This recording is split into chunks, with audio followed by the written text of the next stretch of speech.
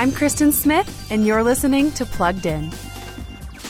Recording artist The Weeknd is back with a new track, After Hours, from his upcoming fourth album of the same name.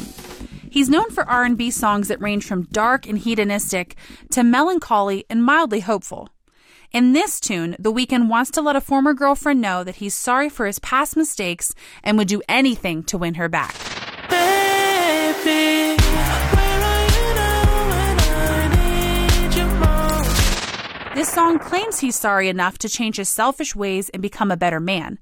But is that just to take advantage of his ex again?